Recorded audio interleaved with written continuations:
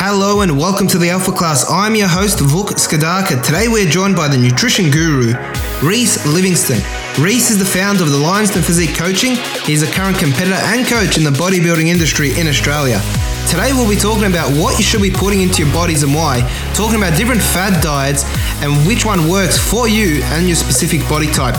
Also, what you should be doing in the gym and much more. This is an episode you don't want to miss. Stay tuned. Ladies and gentlemen, it's a pleasure to welcome Rhys Livingstone today. Thanks for being here, Rhys. No worries, bro. How are you? Good, mate. How are you? Excellent, man. It's, surviving in style, going through isolation. It's excellent. An interesting time, but it's all going well. Beautiful. So everyone listening out there, Rhys is a young entrepreneur making a difference in the fitness industry. Tell us about your journey, Rhys. How'd you get into the fitness industry? Well, look, it goes back a while. It's probably a little bit of a can of worms, but the brief version is I used to be a high-level swimmer. Yep. I swam for many years throughout my younger days and made it to a national squad. And essentially I got to a point where swimming was no longer a passion. Stopped that, and then there was a bit of a gap in my life. I needed to do something, so I got into training, got into the gym, and realised that I could help a lot of people doing that. So that kind of led me down a career path. I got qualified, base qualifications for that, and then I went on to learn a lot more over the years. I've been in the industry now really 8 years, I'd say. Wow. And in that time, I've been qualified in nutrition and dietetics. I've got obviously some strength and conditioning background, as well as learning from as many gurus as I can across the whole industry. Because really, at the end of the day, for me personally, the university side of things doesn't show as much application, whereas if I go learn straight from the people that I want to learn from. Right. And that's really what I've done. And really over the last probably 5 years, been able to break into the bodybuilding industry where I help competitors get on stage or ready for a photo shoot and really try to focus on the, more specific side of nutrition and training. Excellent, which we'll get to that a little bit later. You've also got your own business, Livingstone Physique Coaching. Tell me a little bit about that. Livingstone was born out of, I think, the necessity to combine education as well as in the trenches knowledge with just hard out work ethic. Essentially what we stand for is we're a results-driven business. So we are obsessed with outcomes for our clients, whether it be mindset, strength or physique coaching or physique goals. We go all in, and our expectation from our clients is if we give you 100%, we expect the same back, and you kind of meet us in the middle with 100 and 100. And we try and make sure that we combine, as I said, the scientific knowledge side of things as well as in the trenches, experience and knowledge to combine that into a system where we track as much things as we can. Excellent. And just going back to more your teenage years, obviously when you finished swimming, we spoke about before, you were quite thin, quite very tall, very not muscular body shape, put it that way. What did you do I definitely didn't have an athlete's body, right? It was an interest. I don't want to say it's all genetics because a lot of hard work goes into it, but I was quite lucky. When I did start to train, I stacked on weight pretty easily, and a lot of that was muscle. And coming from a swimming background, I was used to eating a lot. I was so used to consuming calories because my work ethic and work rate when I was swimming was just excessive. So eating lots of food and training kind of made sense for me, and my body adapted really well. And I was very lucky in a sense that I got some good mentoring early and became educated in what I do rather than just winging it and guessing along the way. Right. And that education, in the very first beginning of it, I was in a small gym, and just the guy there, he was a really smart guy, and he kind of put me on a good path, and that really cemented my career. Excellent. Tell me about your mindset, because obviously you had to bulk up quite a bit. How was it from a mental perspective of eating constantly, training, lifting day in, day out? How was that? I think the mindset of a bodybuilder is very interesting. And this is something that I can speak from experience and obviously with all the people I work with. The mindset of a bodybuilder I see to be quite different to a lot of sports because there's just such a big emphasis on not just the work you do in your training, but the work you do at home as in regards to your eating and your recovery. But it's the only, if we want to call it a sport, it's the only sport that all the training you do doesn't actually have an effect on what you look like on stage, right, or what you look like on quote unquote game day, or how you perform on game day. Because realistically in bodybuilding, you could be extremely weak and look amazing on stage, and you could still get the trophy. So it's one of the only sports that's not actually performance driven. Right. It's habit based. It's habit based, and that habit comes from the mindset. So the training and nutrition side of things, early on, was something that I kind of neglected because it was so easy. It was just, I just ate and I trained, and I didn't really have an education understanding what I had to do. Yep. But it's going from that average or just above average to trying to become elite. That's where the mindset really hammers home. And I think it's more challenging than a lot of people give it credit for. Yep. Sticking to that much nutrition, and you would think eating lots of food would be easy for most. However, when you're in a period of growth and you're trying to grow, you might get to a point where you're having to consume far more calories than you're used to, and your metabolic function can't cope with it. But it's a mindset game to try and just get it in to make sure you can recover and grow the muscle that you want to. And what's your take on the fad diet? So obviously we've got different types of diets out there. What's your take on all of them? Dieting and nutrition, I wish I could just say it's black and white. I wish I could say, look, there's good and bad. Yep. However, it's not in absolutes like that. The nutrition world is just not a world of absolutes. There's so many grey areas. And when it comes to fad dieting, if to give an emotional answer, it would be they're all horrible. However, for every time that I say they're horrible, there's going to be two other people that say that there's pros. There's some sort of positives that come out of it. So nutrition is a very it's a topic that most questions are answered with it depends.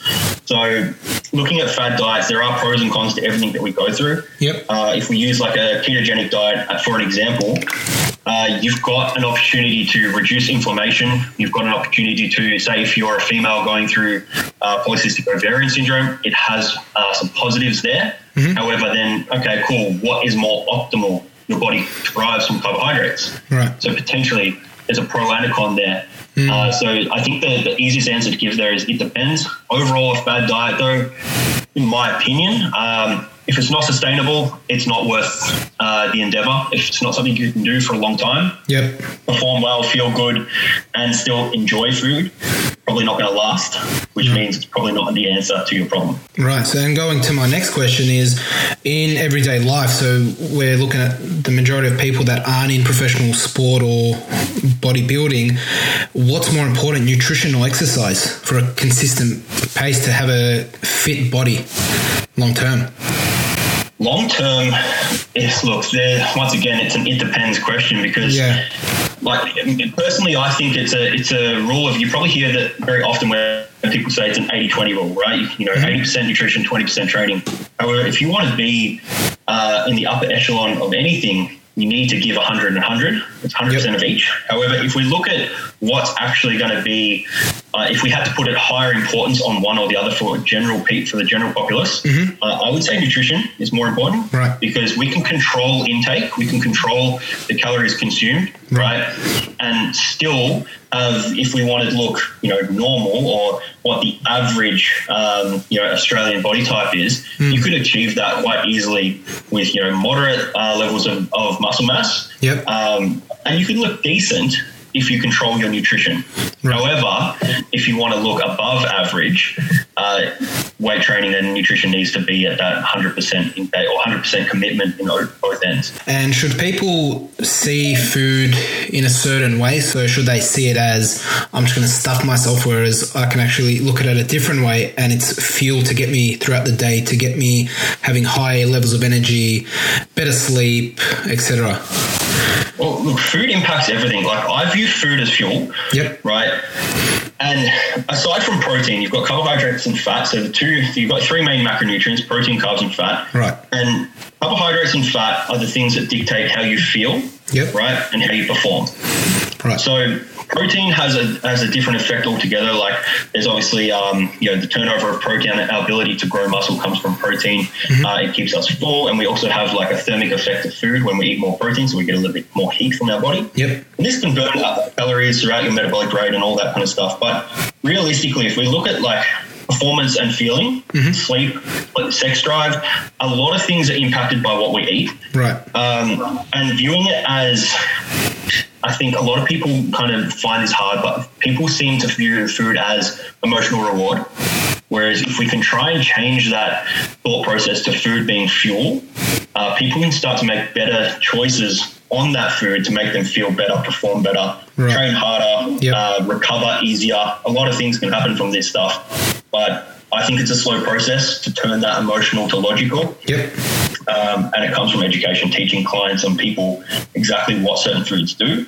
And that's not to say they should cut out, quote unquote, bad food, right? Because in my opinion, there's no such thing as bad food. There's just too much of any food can be a problem. People don't need to remove all foods that they view as, not clean or not whole foods. It just means that they need to learn how to control those certain foods to allow it to fit within their limits that can still allow them to feel good. Because I'm not going to lie, man, eating a block of chocolate makes you feel good. Right? Short term. Will it make you perform good? Maybe not. Right? But learning how to kind of moderate that and go, well, I can have a little bit of chocolate, still get that dopamine or that feel-good receptor to explode and we feel better, right? But then what do we do to try and get through the rest of the day and make that feeling a little bit more long-lasting? Right.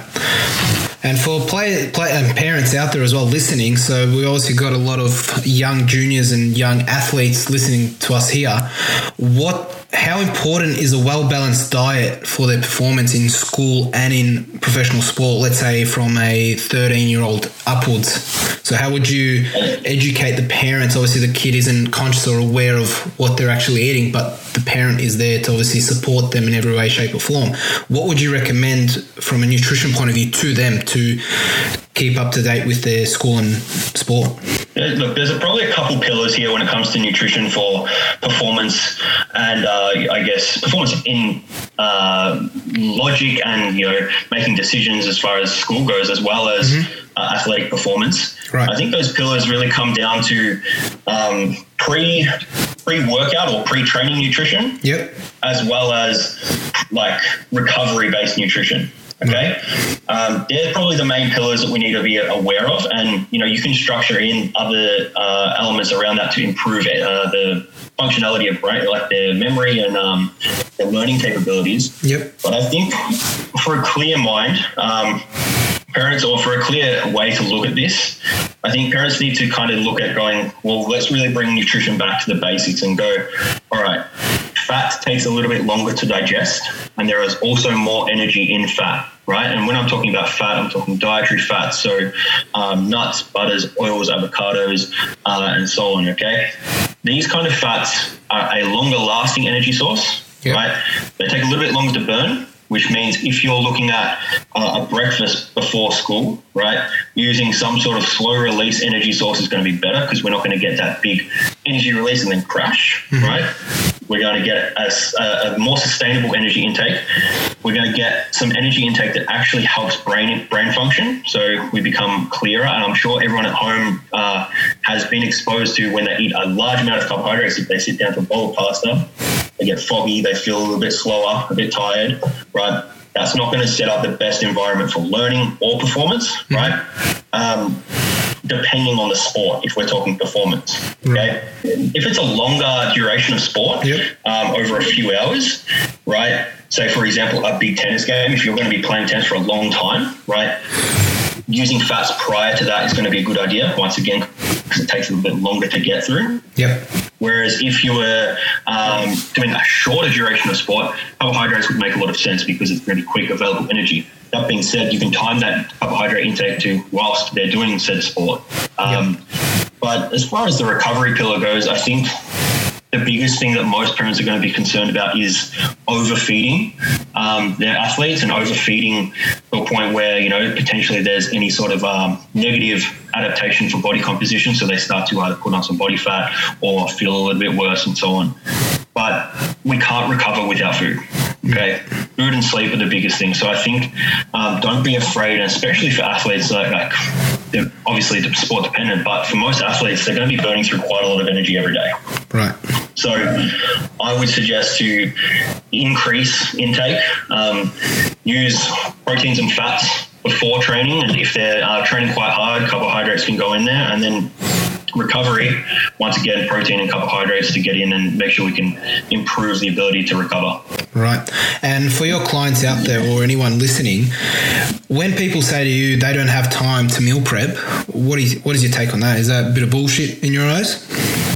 Look, it's short answer, yes, man. It's at the end of the day, people will put so much importance on their training. They'll go to do all the things they need to do and tick off everything else. Whereas 20% of your result only happens in the gym, right? Everything else happens out, right? You might have to give 100% effort into your training. However, most of your result comes from your nutrition. And if you don't have the time to prep, you probably don't have time. You shouldn't, in theory, have time to train. Right. Nutrition prep doesn't need to be overcomplicated. I think people try and become a master chef and try and make it too creative and too amazing. Yep. At the end of the day, your body doesn't care about flavor, right? And I know that sounds really stupid and really, I guess, cutthroat on it. Like, don't get me wrong, I like food that tastes nice. But if you're someone that's time poor, you don't need to sit there and compile 10 different foods to make this amazing meal. You need to bring it back to the simplicity and go, well, what does my body need? Tick it off, right? You can then add the fun stuff and the flavor later. But right now, like if you're looking at what do your body needs, is it needs nutrition. You can't expect a goal to happen without nutrition. It's not going to work. Right? Whether it be mindset, physical, or even emotional, like food supports everything. So I think for the people at home that say they don't have time, I would suggest try and find a way that you can have time. Some quick tips would be, rather than prep for a week, prep for 3 days. Use bulk amounts of, if you're cooking meat, cook it in bulk. Use either a pressure cooker or an oven. It's really simple. You don't need to sit there and cook up every single meal.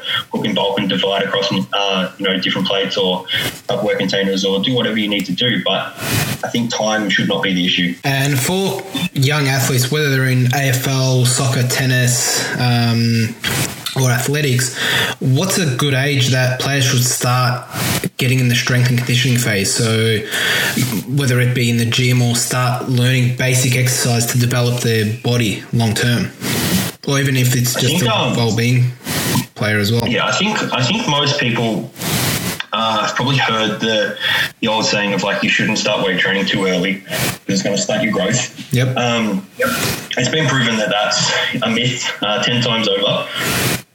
So the biggest worry there is, the compression of heavy weights and pushing down on bones and ligaments. And at the end of the day, if we were talking about a young kid getting into the gym, say 10 to 12 years old, they don't have the capability. If they're doing it, don't get me wrong, I don't ever recommend 10 to 12-year-old going into the gym by themselves, because we've all been 10 to 12. We all know what it's like to be 10 and 12, and it's always a competition with your friend, and it's always about ego. That's where injuries happen. That's where shit goes wrong. Whereas if they're working with someone that knows what they're doing, the muscle density capacity, so the amount of muscle they have, is nowhere near, isn't going to be anywhere near them being able to actually lift weight well. So they shouldn't get injured. And once again, if they're doing it well, they're going to be in a position where all that compression that's getting put on them by the weight they are lifting is going to be stretched out from other opposing movements. So, for example, if we're putting weight on our back, you're then going to do maybe a pulling exercise that starts to decompress your back as well. So I think the earlier the better. Earlier you can expose young athletes or, just even kids in general to weight training and exercise proficiency, so learning how to do things correctly without getting injured. It's like anything, it's going to become a better skill. It's going to become second nature to them, and they're not going to be able to get into a position 5 years down the track where it's foreign to them, they're uncoordinated and more likely to get injured. And obviously getting into the gym or any sort of fitness exercise, how important is learning the technique before actually going out there and doing the practical part of it? Well, look, as I just said, bro, it's the exercise proficiency should be number one on everyone's list. So learning how to perform an exercise well. Essentially what that does is, it primes your muscles to actually feel what they should be feeling. You start to target the muscles that you're trying to work on. And if you're looking at performance, those exact explosive fibers start to actually get exposed to the things that they need to. You can do something completely wrong and target a completely different area And if you're looking at sports performance, get strong in the wrong thing. Yeah. So learning how to do an exercise well not only creates more longevity in the gym or in training, because you're going to be less likely to get injured, but you're going to get more out of your training long term as well. And obviously another question that kind of relates to it, I've done that myself and many people out there. You go to a gym, it's, all right, we're doing a weight session, boom, let's start lifting weights. Should there be a specific warm-up or a prehabilitation program to warm the muscles and joints up before we start really pumping those weights? Absolutely, man. Like, I think the easiest way for people to understand this is if we use something called as an RPE scale, so a rate of perceived exertion. Right. Essentially, when you start to train and you're ready to turn it on properly, that RPE scale should be around an 8 out of 10. Right, 2 reps from failure, right? So that 8 being 2 away from where it's really, really hard. Yeah. I think everyone should start their workouts with anything from a 4 to 6 RPE and work their way up. Mm-hmm. And once they find a weight or an exercise that they're doing that now feels like an 8 out of 10, that's where the workout starts, right? As far as specific warm-ups like stretching or other movements, like if we were to do like isolated stretching, it's not great for strength and conditioning. So we look at what a muscle does, it stretches and contracts. Now, if you've pre-stretched that muscle, it's going to be, quote unquote weaker because it's already stretched past a normal position. Yep. So if you're looking at static stretching and isolated stretching, that's something I'd look at doing after you train. Whereas if you're trying to just warm up before you train, movement, so going through the specific movement in a lighter, slower fashion, building up a bit more speed. It's called dynamic stretching is a really good way to put it. Yeah. Just trying to move through movement. But once you actually start to lift weight, start at a 4 to 6 RPE and work up until you find that 8. Right. I always tell my athletes out there in doing any type of exercise, a warm-up is actually warming up your whole body. So you should have a little bit of a sweat in my eyes. Yeah. And that's where you should say, okay, I'm warm, not I go to the gym or I go to the tennis court and I'm dry as a towel. So yeah, that's and really important. There's especially if you're looking at like for cardiovascular stuff, if you're trying to, if you're about to do a conditioning workout, you definitely can't just go straight into it, at a 10 out of 10 and hit it really hard because, 1, we're not ready to be explosive. 2, if you're looking at cardiovascular output, your body's not ready to bring in that much oxygen yet. It's not going to be efficient. So doing a progressive warm-up, like as you said, getting a sweat on is going to be really advantageous too. Right. And what type of training and preparation do you do for your athletes going into bodybuilding competitions? So I follow a method called flexible dieting. So as far as nutrition goes, by the time someone is ready to do a competition, I have a prerequisite that I need to work with them for a minimum of 6 months before we start. Right. So essentially, by that point, I know they're educated enough to understand nutrition that I can give them numbers and go, cool, eat X amount of protein, carb, and fat. They can select the food they want. So I used to do things a little bit differently where I would give out meal plans. However, I found that it created a little bit more of a very destructive mindset when people got very restricted. Right. So I try not to restrict my guys. I try to empower them to eat the food they enjoy within the limits that I've set. Right. And as far as nutrition goes in a comp prep, I look at calories on a weekly basis. So if we're looking at anyone, even if we kind of pull it back from competitions, anyone trying to achieve, the body they want, calories and intake energy over a whole week is going to be a far better position to look at rather than daily intake, because we all have bad days, right? But if you're able to balance that intake out across the week to be what it should, you're going to be still in a weekly deficit or a weekly trackable position at least, so you can still progress forward. So that's how I work with my guys working towards stage. We have a weekly allowance of calories. They have their macronutrient targets set, and their goal is to hit those every day. But if they do have a bad day, they can pull off from other days or add on if they need to. And as far as their training goes, it's very different for everyone. I've got some people that will get on stage, with 6 abs and veins everywhere that have only trained 4 days a week. And then I've got some people that need to train 6. Right. And it just comes down to what stress can they handle as an individual, how well they can cope with that comp prep, and really what their body's like, where they're starting at. So overall, though, the training is weight-centric. We don't really focus on cardio. All I do for cardio is track my client's output, so we just track steps. just to make sure there's some element of consistency there with the output. Right. So obviously your coaching method will change to the individual, wouldn't it? Absolutely. So I'm a firm believer that within the fitness industry, there's a lot of cookie cutter approaches where people just get given a plan that's been given to 20 other people. Right. And for me, I don't think that's a very ethical way to run business, and I don't think it's really something that works well because I think every client needs to be treated differently. Yep. And as well as being a personal trainer and like a fitness coach, all this kind of stuff, I'm also a businessman, and I don't think it looks good for the business for 20 people to have the same approach. Of course. It's just not what my brand is and not what we do. And for people out there that want to try and get a nutrition plan off your some sort of strength conditioning exercise, how can they get in contact with you? Most easily contactable on Instagram, which is at Livingstone Physiques, or Facebook, Livingstone Physique Coaching.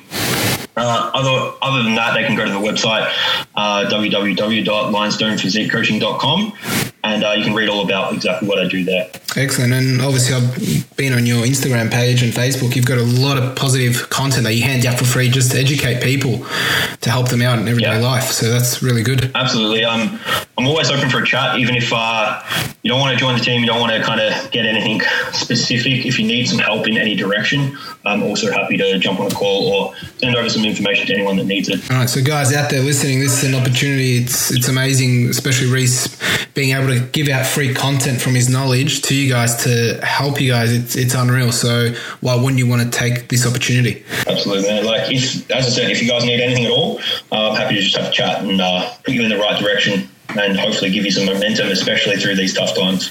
Rhys, it was a pleasure, mate. Thanks for being on the show. No worries, Will. And there you have it, guys. Thank you for tuning in to the Alpha Class. If you like this podcast, please subscribe and rate us. If you want to keep up with our movements, please head to our Instagram and Facebook page at Australian Alpha Tennis Academy. I'm your host, Vuk Skidaka, and I'll see you again next week.